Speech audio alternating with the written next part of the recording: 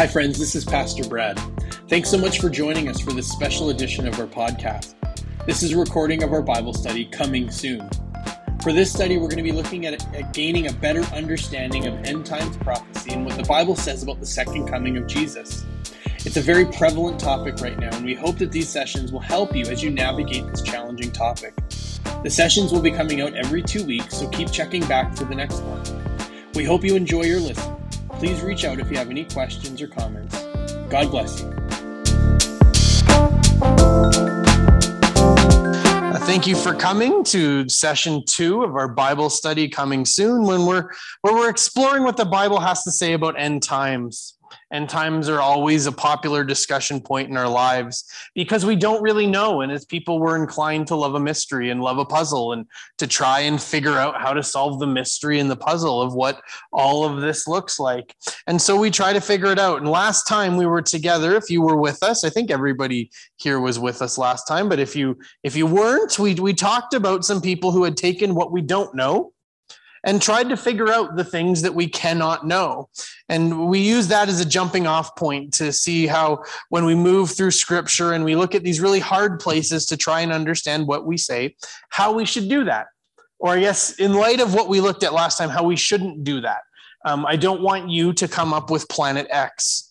And so how do we avoid that? How do we keep away from those kinds of things? First, we avoid that by always reading scripture in context. The context of a verse is so important to understanding what that verse means. And so when someone quotes a verse or even some verses as a proof or a basis for something, we always need to go back and see if that's what really those verses are talking about, especially if those verses give us cause for concern or what they're saying makes us go, I don't know. That they're always good to go back and check. Well, if I was to say to you, like we talked about last time, if I was to say to you that Psalm 13 tells us that there is no God, and if you were shaken by that and you think the Bible says there is no God, and then you go back and you look and you see a fool says in his heart, there is no God. I remember it was, and so whenever somebody quotes a verse to you and it makes you go, or somebody says, I've discovered this new thing in the Bible. We need to read about this, this new teaching, this new theology, this new point, to be able to just file it away. And if we think, I better check that out, to be able, one of the ways that we can avoid being led astray is to when somebody quotes a verse, to go back and look at the verses before it, look at the verses after it, and make sure that it says what they're telling you it says. That when you just pull a chunk of it, because even as we look at verses, verses aren't even individual sentences. That's like a verse can be a part of a sentence. And so even to pull a verse out of context sometimes is even to just not even pull out an entire sentence, but it's to pull out part of a sentence. And so when we hear somebody quote a verse or whatever, and especially if it's something that makes us go, I don't know if that's true, to just remember the reference and go home and crack open your Bible. And does that really say what they said it would say? Next, we avoid coming to crazy conclusions by making sure to start with what the Bible says. Like last time, no matter how many times you read the Bible, you will never come up with Planet X. You can read it cover to cover 1,000 times, and you will not come up with that. But if you start with an idea and then bring it to the Bible and just try to proof text using the Bible, proof text is just a term for Bible study that means that you have an idea and you're just looking for the Bible to validate it. And you're not looking for what the Bible says. You're just looking for something inside the Bible that you could use to support an idea. It's where people have done that with all kinds of things. People have done that with slavery, and people have done that with racism, and people have done that with all kinds of different ideas. Cults and all kinds of things will bring an idea to the Bible and then scour the scriptures looking for something that they can use to point to that. And so it's important to always make sure that we start, when we're doing Bible study, let's just start with what the Bible says. And lastly, we avoid coming to or accepting these wild propositions by making sure to use the Bible properly. Both of the people we talked about last time use the Bible to show their prophecies as true, but both of them use the Bible in a way that the Bible doesn't use the Bible. They've found codes and math patterns as fulfillment of prophecy, but that kind of prophecy fulfillment we talked about last time doesn't show up in the Bible. There's no point in the Bible where Matthew will tell us that because Abraham was X number of years old when he sacrificed Isaac, that you take that number and you divide it by the number of sons that Jacob had and all of these kinds of, and then you get the number. That's not how the Bible never treats the Bible that way. And so we always need to be careful to use the Bible the way that we use the Bible. But the reality is this end time stuff is hard. It's hard to understand. And so what I want to do to start off our time tonight is I want to give us 7 reasons why all of this is so hard. 7 things that make end times discussions really, really difficult. And why we can spend so much time trying to figure it out, even though for 2,000 years, no one has had much success doing that. We've had 2,000 years of people trying to figure it out. We've had 2,000 years of people being wrong, and yet we continually come back to this idea of maybe we can figure it out. So why is that? Well, first, the reason why we continue to go to do these things is we want to think that we're the last generation. Every generation that has existed since Jesus ascended into heaven believed they were the last generation. And for many of us, we're no different. Did you know that Martin Luther, the father of Protestantism, the 97 thesis that he posted, break away from the Catholic Church, all of those, the father of not everything non-Catholic, he, during the Reformation, wrote and identified the Pope at the time as the Antichrist. That he was convinced that he was living in the last days, and he was convinced that the Pope of the Catholic Church at the time was the Antichrist because he believed they were the last generation before Jesus had come back. They had rediscovered the gospel. They had rediscovered faith. They had rediscovered the truth of Christianity, and that was what was going to bring about end times. If you read in Scripture, Peter, Paul, and John all write in some form that their times were the last days. The end times. They will make a mention of now that we're living in the last days, now that we're living in the last times. Oh, sure. Like the Apostle Peter, the Apostle Paul, and the Apostle John. In their writings, each one of them will make reference to now that we're in the last days or in these last days, and so they believe that. Last time we were together, I talked about how we have 2 of the 3 pieces of the puzzle. We have what happened. We know that wasn't it. We have what's happening, and we don't know that this isn't it, but we don't know what will happen, and that's the most important piece of the puzzle. So all we can try and do is squeeze whatever's happening into the puzzle pieces because we have a tendency to think that we are the last generation. Now, we might be. It's possible that we are the last generation, that Jesus will come back in our lifetimes, but we also might not be. Number 2, future prophecy is hard. It's difficult. It's complicated. Understanding what the Bible has to say about future prophecy and about the end times is really difficult. Did you know that the book of Revelation has more references to the Old Testament in it than any other book in the New Testament? That if you were to fully and completely understand what Revelation has to say, then you need to become deeply and intimately acquainted with books like Jeremiah, Isaiah, and Ezekiel. Because the book of Revelation will reference those books. Now, it doesn't reference them in the sense of like it says in Ezekiel, but the images and verses and references all harken back to Old Testament books. And the Revelation harkens back to the Old Testament more than any other book in the New Testament. And the harder a subject gets, the more we tend to lean on someone else. When someone comes and tells us they have figured out something we haven't figured out, we can have a tendency to believe them because we don't always know enough to be able to say you're wrong. And so somebody comes and says, I figured this out. And we say, okay, because we don't know enough to be able to say, I don't think that's really that, because they can come with all of these things. But my thought is this: as believers, it's better to just live in the not knowing of what future fulfillment of future prophecy looks like than to lean on someone else's opinion for these life-changing, difficult subjects. Yeah, I was just thinking about Revelation and the beginning of Revelation. Sure. That it talks about how the book is a blessing. Mm-hmm. It should be a blessing for us, both hear and teach words of that Father. Sure. And I think one thing that's important is that we look for that blessing. Sure. Say to us, blessing. That's right. Yeah, I don't. Can you hear that online? When somebody talks, can you hear that at all?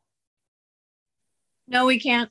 Okay, perfect. We will address that. I've got a microphone right here, so we will make sure that you can hear what's being said. But we talked about the importance of the book of Revelation. Will start out saying that it's a blessing to us. And so it's not that we need to ignore the book of Revelation or somehow put it aside and say, this holds no value, but to recognize that while we can get a blessing from it, that it's hard, it's a difficult book to understand.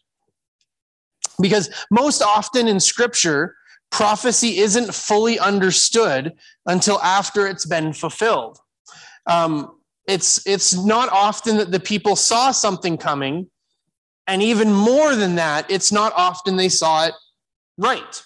We look at the story of the triumphal entry of Jesus into Jerusalem.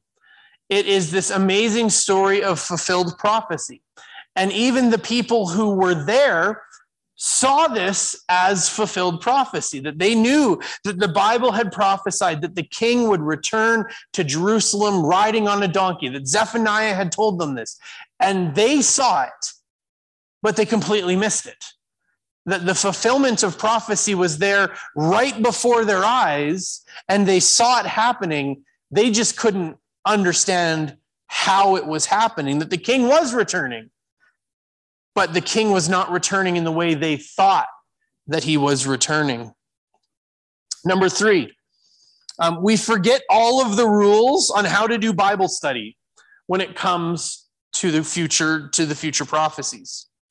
Like, for instance, we can all know and we can agree that Jesus said, take up your cross and follow me.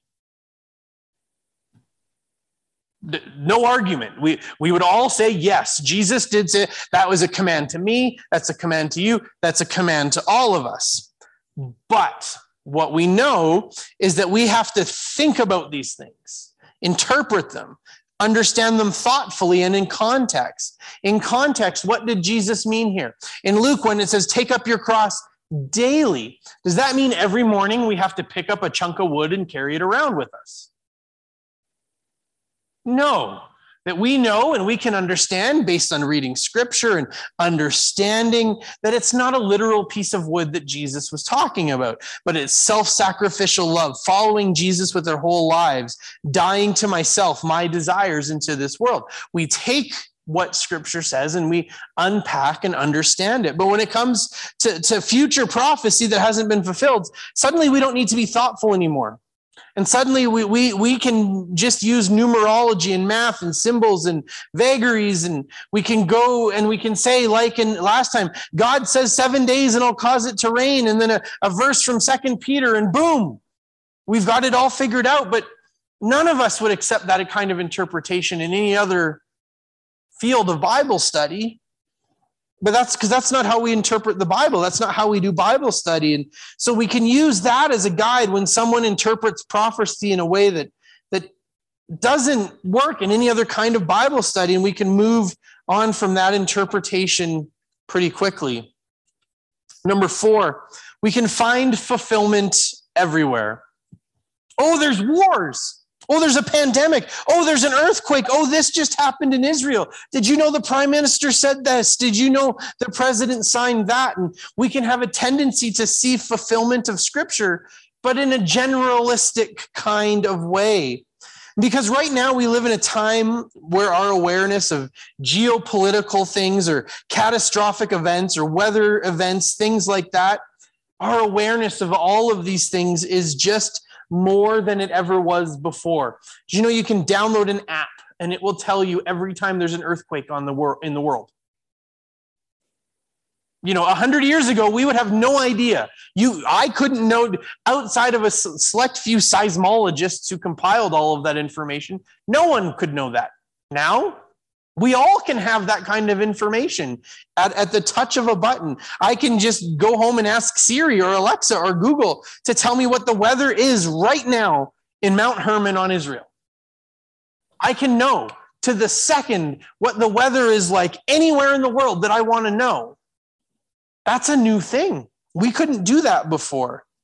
So we have this flood of information, and when we allow general ideas to fulfill vague prophetic ideas, then we can find fulfillment in a general way everywhere we look.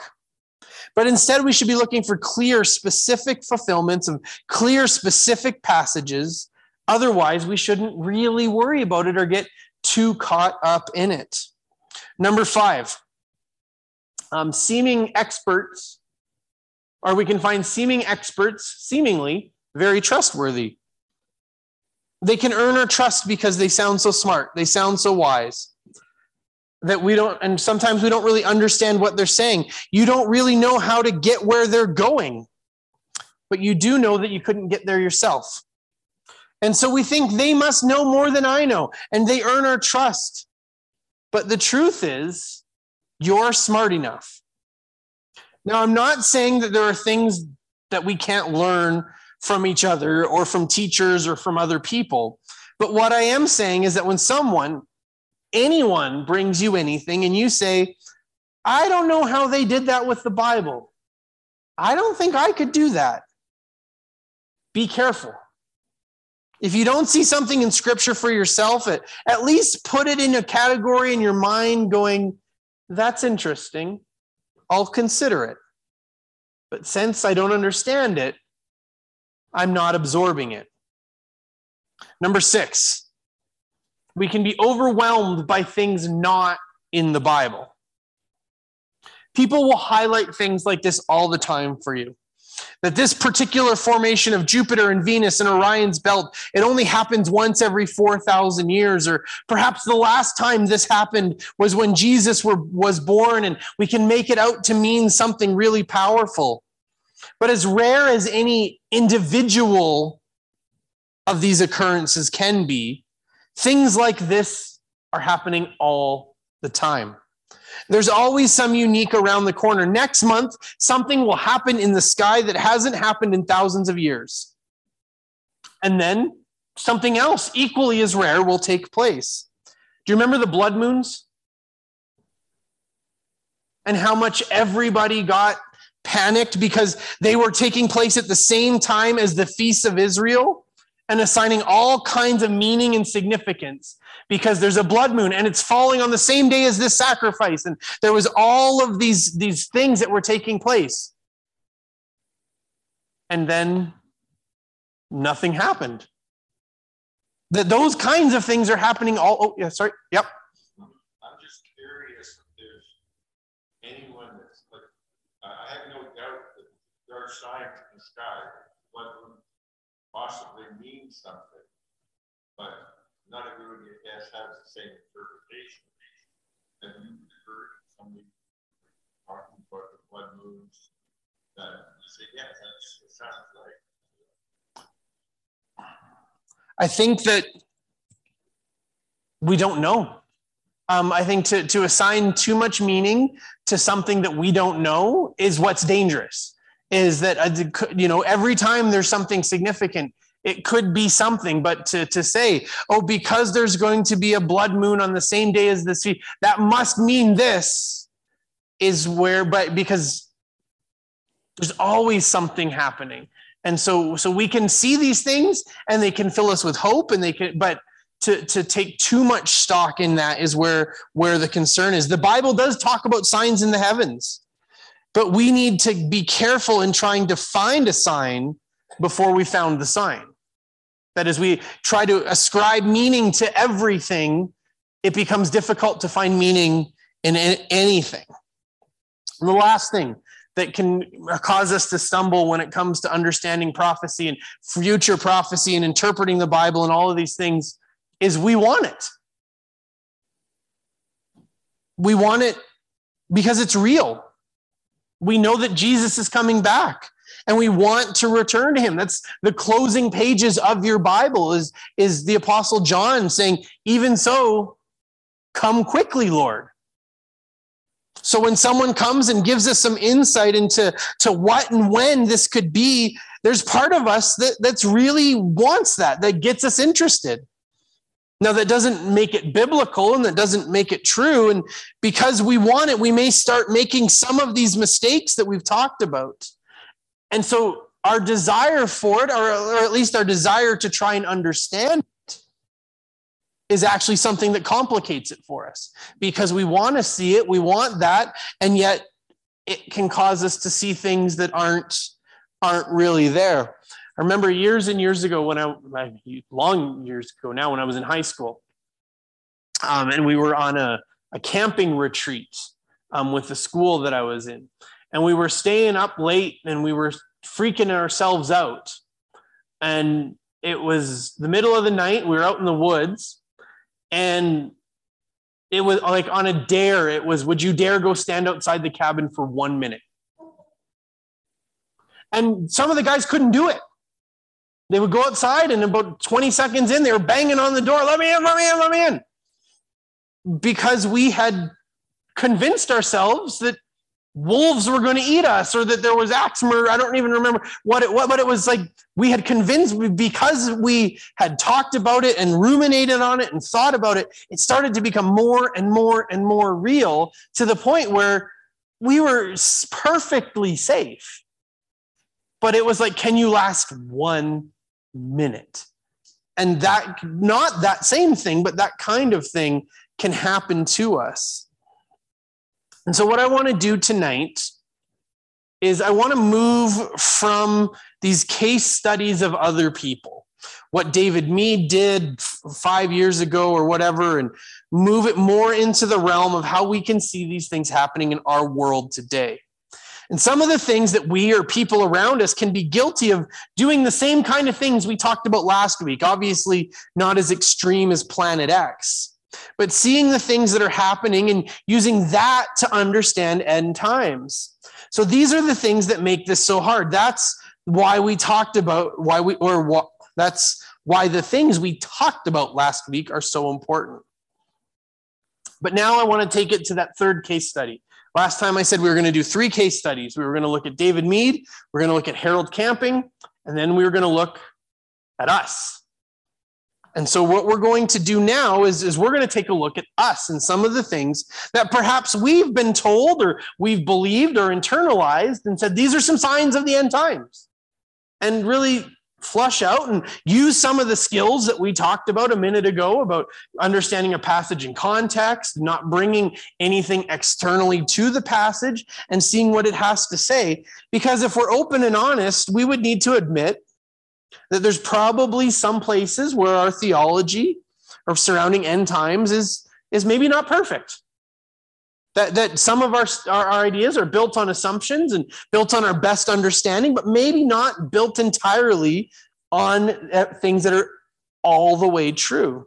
And actually, if we have enough time in these sessions, not in this session, but in our sessions collectively, I'm going to talk to you about the 6 different ways that Christians view something as basic as the second coming of Jesus. That even the second coming of Jesus that we all agree is going to happen, there's 6 different ways that Christians view how that's going to take place. And you have subscribed to one of them. If I had to take a guess, I would guess probably most of us are premillennial. But are you a premillennial dispensationalist? Or are you a premillennial progressive dispensationalist? You might not even know. But all that to say that even in our understanding of these things, there's lines all over the place because we just don't know. So what I'm going to ask you to do is if you'd like to follow along in your Bibles tonight, we are going to be in Mark chapter 13. Mark chapter 13 is where we're going to be tonight. That's actually our text for next time we're together as well, as we look to see what Jesus has to say about what his second coming will and won't look like. And what we're going to talk about tonight are a couple things that many of us may understand to be signs of his second coming. But actually, in the context of what Jesus had to say, we're going to discover that maybe that's not entirely what Jesus said. Now, I want to warn you as we come to this, because depending on the teaching that you received over the years, the teaching that you've received growing up, the teaching that you may have rested in, some of this might ruffle you a little, because what I'm going to share with you may go against some things you have heard. And if it has, and if you are thinking, I don't know that Brad's right about this, go home and check it out for yourself in even greater detail than what we're going to do tonight. But come with me and let's see together. So what I'm going to do is I'm going to read to you 13 verses from the book of Mark, chapter 13. No, I'm going to read to you about 8 verses, then we'll go back and do 13. But as we're doing this, I need you to do something with me. I don't want you to follow along the first time we go through it. You can turn there because we're going to go through it again right away. Because what I want you to do is I want you just to listen to what I have to say, the verses I'm going to read to you. And as I'm reading them to you, I want you to listen and see if these sentences, if you already have a context in your mind of what these verses are talking about. And if you do, what that context is. If as I'm reading this, you say, oh, I know this part. I know what this is talking about. So let's start reading in verse 5. It says, and Jesus began to say to them, see that no one leads you astray. Many will come in my name saying, I am he, and they will lead many astray. And when you hear of wars and rumors of wars, do not be alarmed. This must take place, but this is not the end. For nation will rise against nation and kingdom against kingdom. There will be earthquakes in various places. There will be famines. These are but the beginnings of the birth pains. But be on your guard, for they will deliver you over to councils, and you will be beaten in synagogues, and you will stand before governors and kings for my sake to bear witness before them. And the gospel must first be proclaimed to all nations. And when they bring you to trial and deliver you over, do not be anxious beforehand what you're to say, but say whatever's given to you in that hour, for it is not you who speak, but the Holy Spirit. And brother will deliver brother over to death, and the father his child, and the children will rise against parents and have them put to death. And you will be hated by all for my name's sake, but the one who endures to the end will be saved. So I want to ask you this. Of the verses we just read, what in there was a sign of the second coming? Or maybe a safer way to ask that question in the context of everything we've talked about leading to this passage is there anything in there that you've understood that may be a sign of the second coming?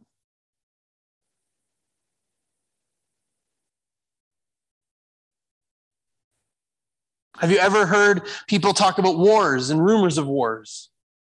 That would be a sign that Jesus was coming back. Brother will turn against brother. Earthquakes, famines. In Luke, it'll talk about pestilence. Have you heard people make reference to those kinds of things in terms of the second coming of Jesus? I'm sure that in your context, in your life, these verses, you've heard about wars and rumors of wars and earthquakes, nations against nations, brothers against brothers, famine.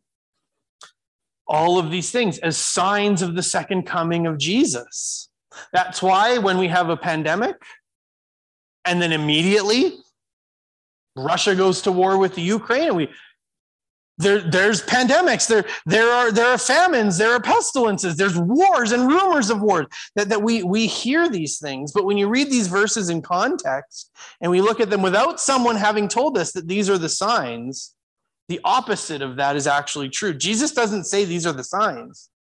Jesus just says these are things that will happen and they don't mean the end is here. So if that's the tradition that you grew up in, if that's what you've come to understand, the understanding you had, as I did, I think that as a Christian culture, at times, we've taken these verses out of context and we've misused them. Because when we read these verses in context, we see the opposite of that to be true. All of the things that Jesus talks about here, he says they're not signs. These are the things not to look for in his coming. Jesus is not giving us a way to predict his coming based on world events, at least not in these verses. In the verses after this that we'll look at later on, starting at verse 14, that'll be where we'll pick up for our next session. We'll see what Jesus has to say about what are the signs, but these verses are a list of things that are not the signs. So what we're going to do is we're going to unpack these verses a little bit, because maybe you're still thinking, no, I've heard my whole life these are the signs, and you can't undo that in 3 minutes. Fair enough. So we're going to unpack these verses, do some real Bible study on them, and see what we can understand, or maybe see some of the things that we've failed to understand about these passages. So our passage, our story actually begins in verse 1 of Mark 13, as Jesus and his disciples are leaving leaving the temple. One of the disciples simply remarks to Jesus, "Look at how wonderful these buildings are. Look at how great the temple is. Isn't this building amazing?" He's being a tour guide. I mean, if you go to Jerusalem and you take a tour inside the temple, that's what the building was amazing. The building was incredible. And there's just this comment that his disciple makes about how great the temple is. And Jesus then comments off of his comment, making a comment about the temple. And he says, do you see these great buildings? There will not be one left here, one stone upon another that will not be thrown down. Jesus takes this comment about the beauty of the temple and begins to talk about the destruction of the temple, begins to speak in future prophecy. And so in verse 3, our story continues in verse 3, as Jesus and his disciples, they've traveled from the temple to the Mount of Olives. Now, the Mount of Olives, it's not a mount like we would understand a mountain, that if you were to go to Israel and see the Mount of Olives, you would go, oh. No, so when you think about a mount, don't think the mountains we all know. When you think about a mount, don't even think Nose Hill. The hill kind of by East Lake. It's not a big hill. It's not a mountain. But from the side, when you sit on the Mount of Olives, you look down over what's called the Valley Kidron, and you'll read about that in some of the Gospels. But it's just kind of the bottom of the Mount of Olives goes down. There's a little river at the bottom, and then it goes back up to the city of Jerusalem. And from the Mount of Olives, you can overlook and see the temple. And so Jesus and his disciples are sitting on the Mount of Olives. And it says that Peter, James, and John, they begin to ask him some more questions about this thing that Jesus said about how the temple's going to be destroyed. And as often, what happens is Jesus answers a question with an answer far bigger than the question that was asked him. That when Jesus was asked, "Who is my neighbor?" he gives a very big answer, a bigger answer than maybe the person who asked the question thought they were going to get. And so Jesus answers this question in a very, very big way. So Jesus begins his answer, begins his discourse in verse 7. In verse 4, they say, "Tell us when these things will be and what will be a sign when all these things are about to be accomplished." In verse 5, Jesus will begin by saying, Jesus will say to them, "See that no one leads you astray." So the question is, when are all these things going to take place? And Jesus begins by not answering that question. He begins by giving them a warning, saying, before I tell you anything, make sure that nobody leads you astray. His first thing on his mind for us when it comes to understanding end times is that in trying to understand all of this, it's going to be easy for us to be led astray.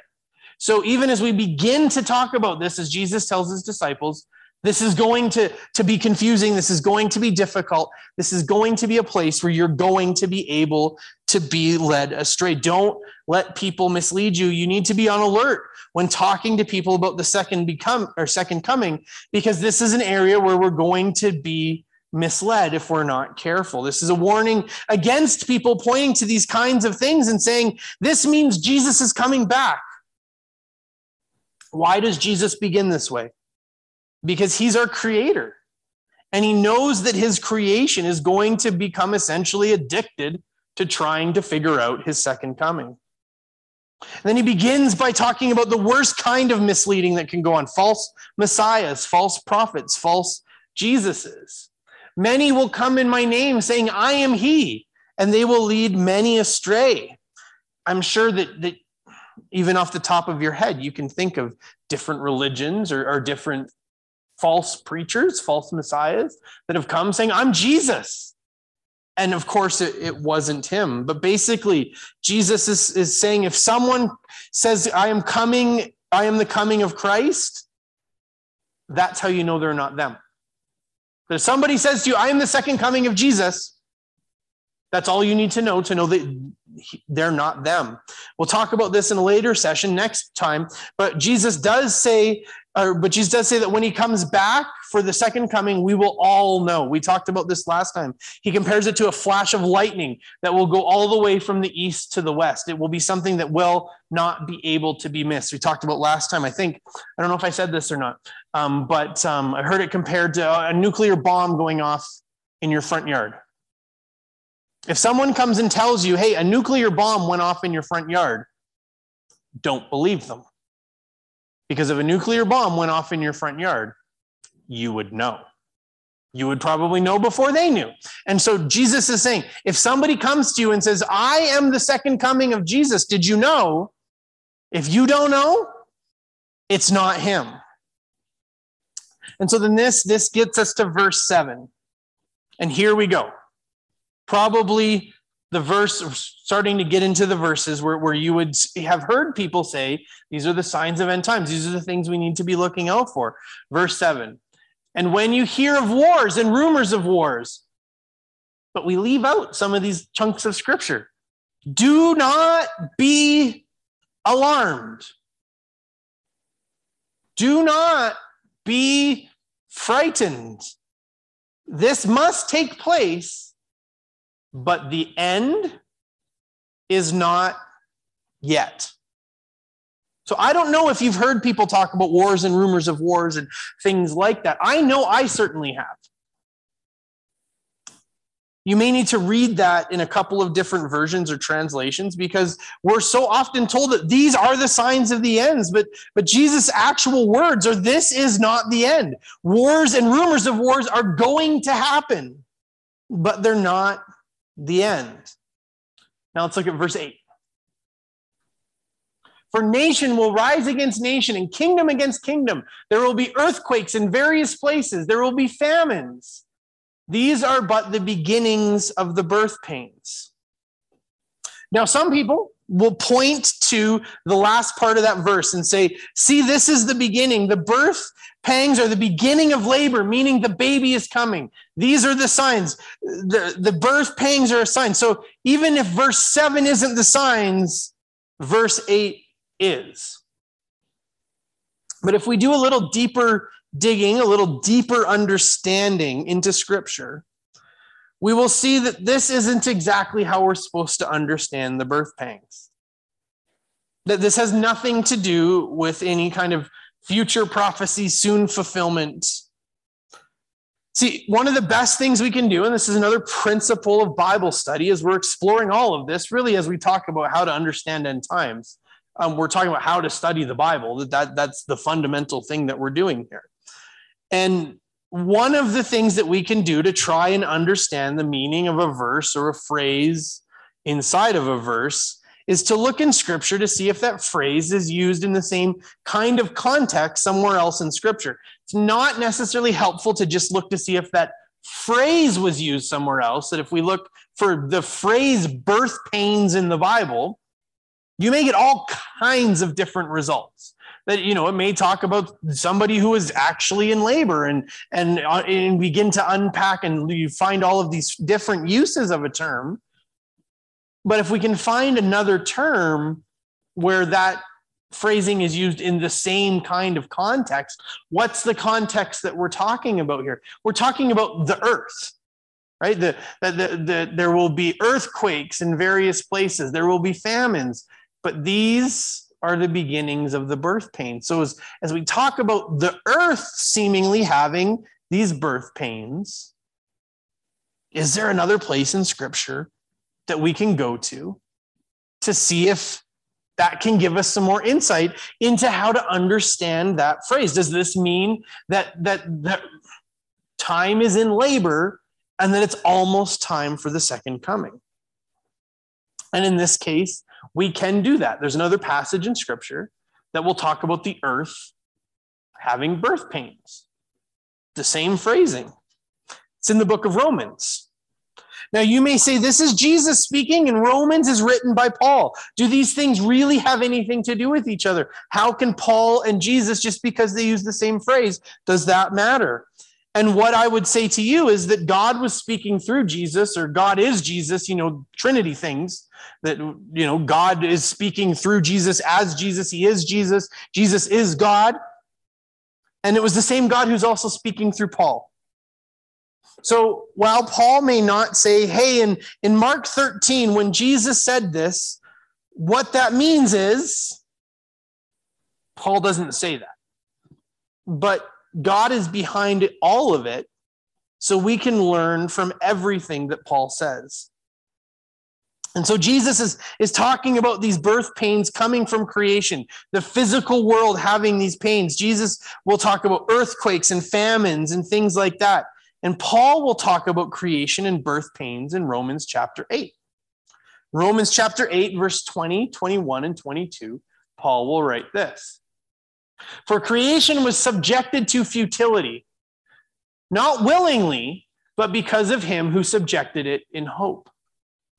Has the creation itself, or it's supposed to say that, like copied and pasted wrong, that the creation itself will be set free from its bondage to corruption and obtain the freedom of the glory of the children of God.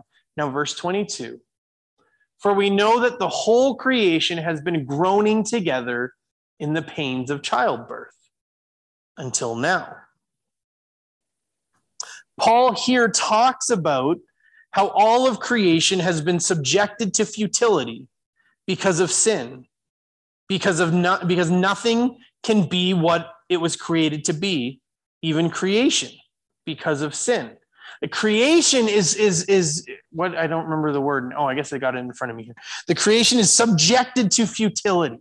It can't be what it's created to be. Sin's mark is so deep that it's not just that it colors us, it colors the entire world and all of creation. And that creation itself will be set free from its bondage to corruption and to obtain the freedom of the glory of the children of God. That as we evangelize and the world becomes God's, and not the world becomes God's like plural, the world becomes God's like possessive. As the world becomes more in God's image, because people are becoming more in God's image, as we become children of God, we are then, our creation is set free from the mark of sin on it. And then it says that creation has been desiring this. It will say that creation has been groaning together in the pains of childbirth until now. That from the time when creation was corrupted by sin until now, it's been groaning in the pains of childbirth. Paul here is talking about how all of creation has been subjected to futility because of sin, because nothing can be what it was created to be, even nature, because of sin. And the creation has been groaning in the pains of childbirth from then until now. But he describes it as having been happening from creation until now. So these birth pains are not necessarily about something that is on the horizon, something that's coming right away. But these birth pains have all been a part of creation since sin entered the world. So when Jesus mentions these birth pains in Mark chapter 13, that doesn't mean that these are specifically an indicator of something that's coming, something that's on its way. that they're not necessarily pains associated with waiting for the baby to come. The baby may be coming, the second coming is coming, but these birth pains are a picture of the fact that the baby isn't here. More so than that his arrival is imminent. Now, the next couple of verses, Jesus actually does get into future prophecy. He does start to describe to the disciples what the future is going to hold. So Jesus begins by saying to his disciples, before we move on, I just want to do a quick recap. Jesus begins by saying to his disciples, don't be fooled. Don't be led astray. Be careful. As we talk about these things, it's going to get confusing. It's going to get weird, and it's going to be easy to be led astray. And he says, don't listen to anybody who tells you they're me. They're not me. If they have to tell you they're me, they're not me. And then he says, and now don't be concerned. Don't get wrapped up in the things that are going on around you. If there's wars, if there's earthquakes, if there's famines, if there's tension inside the world, don't get caught up in all of that. This is expected. This is what's going to come. This is the result of a sinful, fallen, broken world.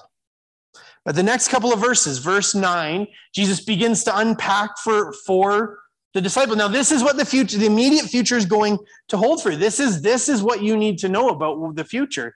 He says, but be on your guard, for they will deliver you over to councils, and you will be beaten in synagogues, and you will stand before governors and kings for my sake to bear witness before them. And the gospel must first be proclaimed to all nations. So there is a time marker that we need to understand. And when they bring you to trial and deliver you over, do not be anxious beforehand what you are to say, but say whatever is given to you in that hour, for it is not you who speak, but the Holy Spirit. So over these verses, Jesus is actually dispelling a vision of what they think the future holds. See, over and over again, one of the themes that we discover inside the New Testament as we read through Jesus and his interactions with the disciples is that his closest disciples and those following Jesus understood him to be establishing an earthly kingdom where he would rule. In Acts chapter 1, we see that question posed by his disciples to Jesus. Jesus has died on the cross and he's risen from the dead, and his disciples come to him and say, so now are you going to overthrow Rome? Like now that you've shown that you're somebody's, is now the time. The disciples are convinced, the people around him, everybody in Jewish culture at the time believed that the messianic fulfillment of the prophecy of the Son of David who would come would be for literal earthly kingship and freedom. See, they understood the prophecy like we talked about. They just couldn't see the fulfillment. But Jesus is telling them this is not how that's going to go. You are going to go two things. You're going to do two things from here. You're going to share the gospel and you're going to suffer for it. This is what the future holds for you. There isn't a utopian kingdom coming soon. And since the time of Jesus, in times and places all around the world, to this day, Christians have preached the gospel and they've suffered for it. That from the time of Jesus up until today, the followers of Jesus have preached the gospel and followers of Jesus have suffered for it. Christians have been persecuted. And the last couple of verses continue on this theme, helping them to understand that this utopia that they're expecting isn't really what's coming. When he says, and brother will turn against brother, and brother will deliver brother over to death, and the father his child, and the children will rise against their parents and have them put to death. And you will be hated by all for my name's sake, for the one who endures to the end will be saved. Jesus is telling them they're going to experience wars, natural disasters, difficulties and persecution, and even betrayal of loved ones from loved ones for the gospel. Not because of end times, but because of the gospel. Preaching the gospel will come at a cost. Jesus begins his dissertation on how we're to understand end times by letting the disciples know, look, these are the things that the future is going to hold for you. And as you walk through these things, don't get confused by these things, thinking surely this must be it. But it ends with this idea, the one who endures to the end will be saved. And this is what tells us that all of these things, they're not happening at the end. These are the things that are going to happen on our way to the end. These are the things that Jesus says, this is not the end yet. These are the things that are going to happen on our way till the end. Jesus answers the first question. What are the signs going to be like? First, by saying, this is what life is going to look like between now and the end. And you're going to be tempted as you go through this journey that all of this is going to look like with all of these things, to hear people say, this must be it. Look at how bad this is. Surely Jesus is coming back. Look at can you believe the things that are going on? Surely this means Jesus is coming back. But Jesus says, but these are the kind of things not to look for. These are not the signs. But then we come to verse 14. And verse 14 begins with that all-important word, but. And then Jesus actually begins to answer the question. He begins to talk about what the second coming will look like. But if you look at your watch, you look at time, we're not going to start that tonight. But I wanted to highlight this for one main reason. We can read the story of someone like David Meade or Harold Camping that we talked about last time and think, wow, who would follow that? The Bible doesn't say that. That's crazy. But so many of us, if we were asked, what are the signs of end times, would have said wars and rumors of wars, famine, pandemics. And in Luke's account of this, Jesus will say famines and pestilences. What's a pestilence? Well, it's a pandemic. It can be a pandemic. And as we've walked through a pandemic, we will say, well, the Bible says wars and rumors of wars and all of these things. But for many of us, some of the things that we know about something like the end times, we may not know as well as we'd like to. The hardest thing for us is not to see where other people have it wrong, but to see where potentially we might have it wrong. So we need to remain humble enough to say that as much as we think we have it figured out, we don't have it figured out. We need to be cautious and careful.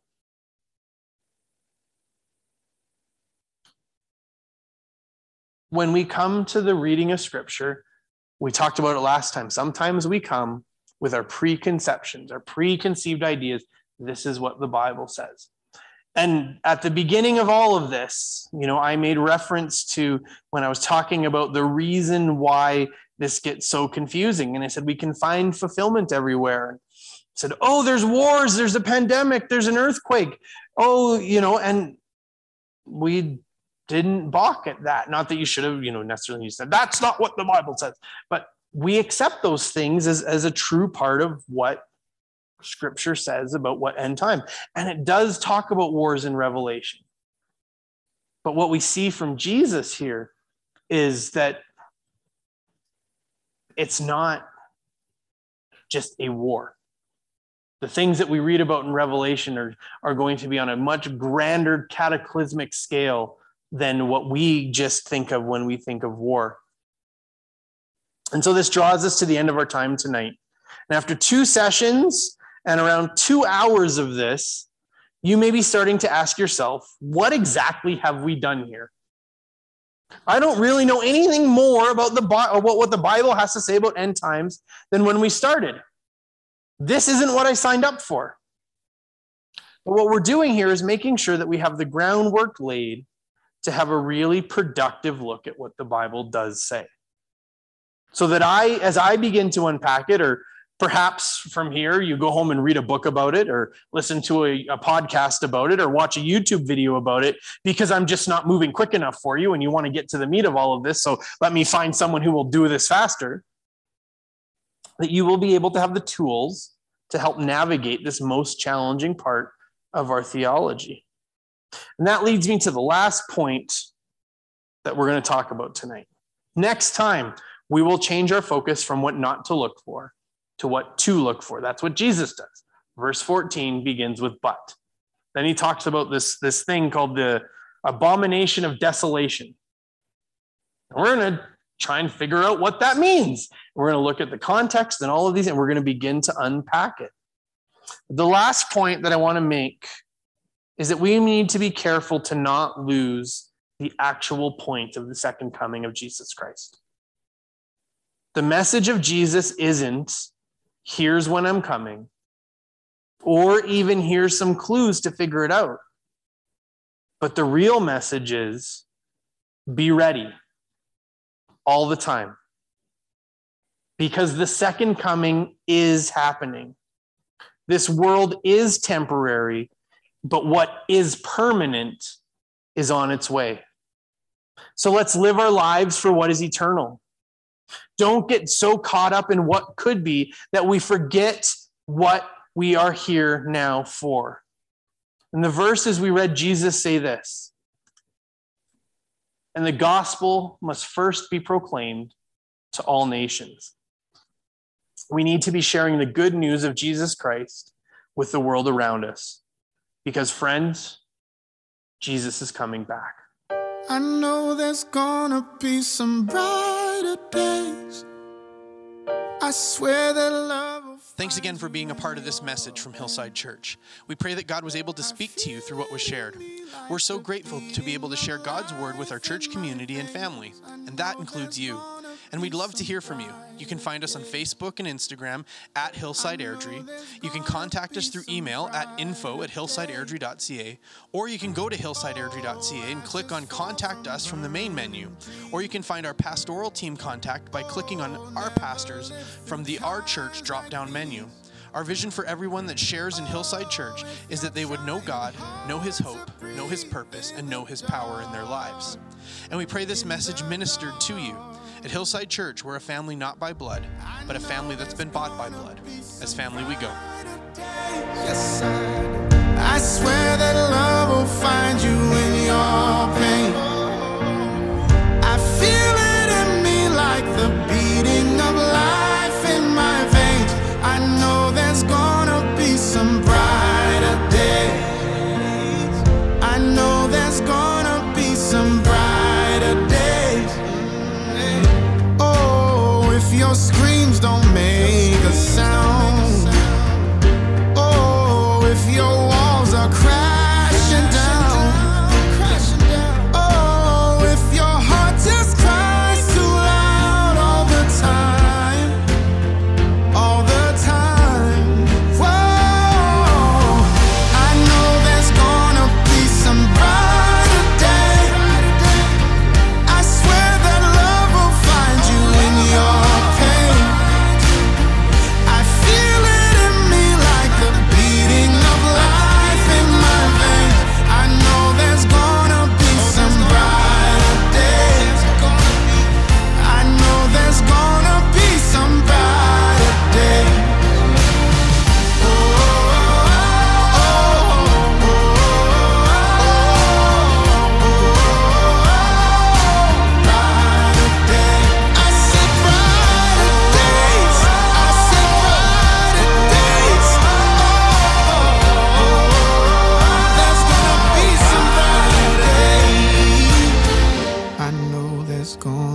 some brighter days.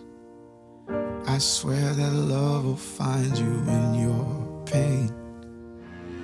I feel it in me like the beating of life in my veins. Oh, I know there's gonna be some brighter days.